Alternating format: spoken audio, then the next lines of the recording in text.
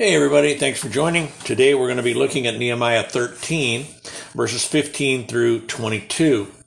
Today we pick up where we left off yesterday with Nehemiah back visiting the city of Jerusalem. And yesterday we saw that some had compromised some of the rooms in the city and allowed some of the enemies, in fact, to be able to put some of their things in those rooms that were to be used for something else for the people of the city. And so Nehemiah makes them throw the stuff out of the storehouse and bring in what was supposed to be in there to take care of the Levites, the singers, the gatekeepers, and different things like that for the city. Today we're going to see how people had started to defile the Sabbath day. And so it hasn't been that long since Nehemiah has left that as soon as he comes back, he finds the city doing all kinds of things that they shouldn't have been doing. And so let's read 13, 15 through 22. Nehemiah 13, verses 15 through 22. In those days I saw people in Judah treading winepress on the Sabbath, bringing in sheaves, loading donkeys with wine, grapes, figs, all kinds of burdens, which they brought into Jerusalem on the Sabbath day. I warned them about the day on which they were selling provisions. Men of Tyre dwelt there also, who brought in fish and all kinds of goods and sold them on the Sabbath to the children of Judah and in Jerusalem. I contended with the nobles of Judah and said to them, "What evil thing is this that you do by which you profane the Sabbath day? Did not your fathers do thus, and did not our God bring all this disaster on us and on this city? Yet you bring added wrath on Israel by profaning the Sabbath." So it was at the gates of Jerusalem, as it began to be dark before the Sabbath, that I commanded the gates to be shut, and charged that they must not be opened until after the Sabbath. I posted some of my servants at the gates, so that no burdens would be brought in on the Sabbath day. Now the merchants and sellers of all kinds of wares lodged outside Jerusalem once or twice. I warned them and said to them, "Why do you spend the night around the wall? If you do so again, I will lay hands on you." From that time on, they came no more on the Sabbath. And I commanded the Levites that they should cleanse themselves and that they should go guard the gates to sanctify the Sabbath day. Remember me, O God, concerning this also, and spare me according to the greatness of your mercy.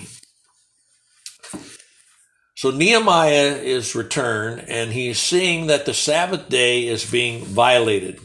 This day that they're supposed to have is a day of rest, a day of honoring God. They're not doing that. People are out in the fields tramping the wine presses, bringing in the sheaves, loading down the donkeys with all kinds of things, and bringing them to Jerusalem on the Sabbath. Nehemiah says this is not right. Go back to Nehemiah chapter 10, verse 31. It says this, "If the peoples of the land brought wares or any grain to sell on the Sabbath day, we would not buy it from them on the Sabbath or on a holy day, and we would forgo the seventh year's produce and the exacting of every debt." See, they were bringing their stuff on the Sabbath and selling it. Exactly what Nehemiah told them not to do. And if we went back to the Ten Commandments, they were told to honor the Sabbath day and keep it holy. These were not doing that. And they were involved in all kinds of activities except the activity of honoring God and his day. Now that sounds a little bit like today, doesn't it? People going about doing whatever they want and not honoring the day the Lord said we should not be forsaking the assembly. For us, it's not the Sabbath, but for us it is the first day of the week, the Lord's day, because that is the day that Christ was raised from the dead. So Nehemiah confronts them about this.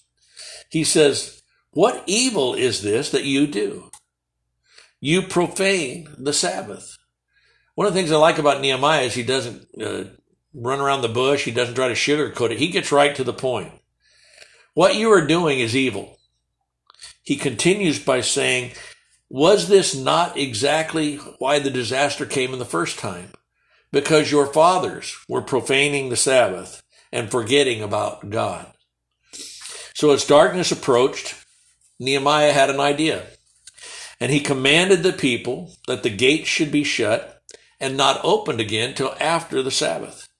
He posted some of his own servants and told them no business would be conducted in the city on the Sabbath day.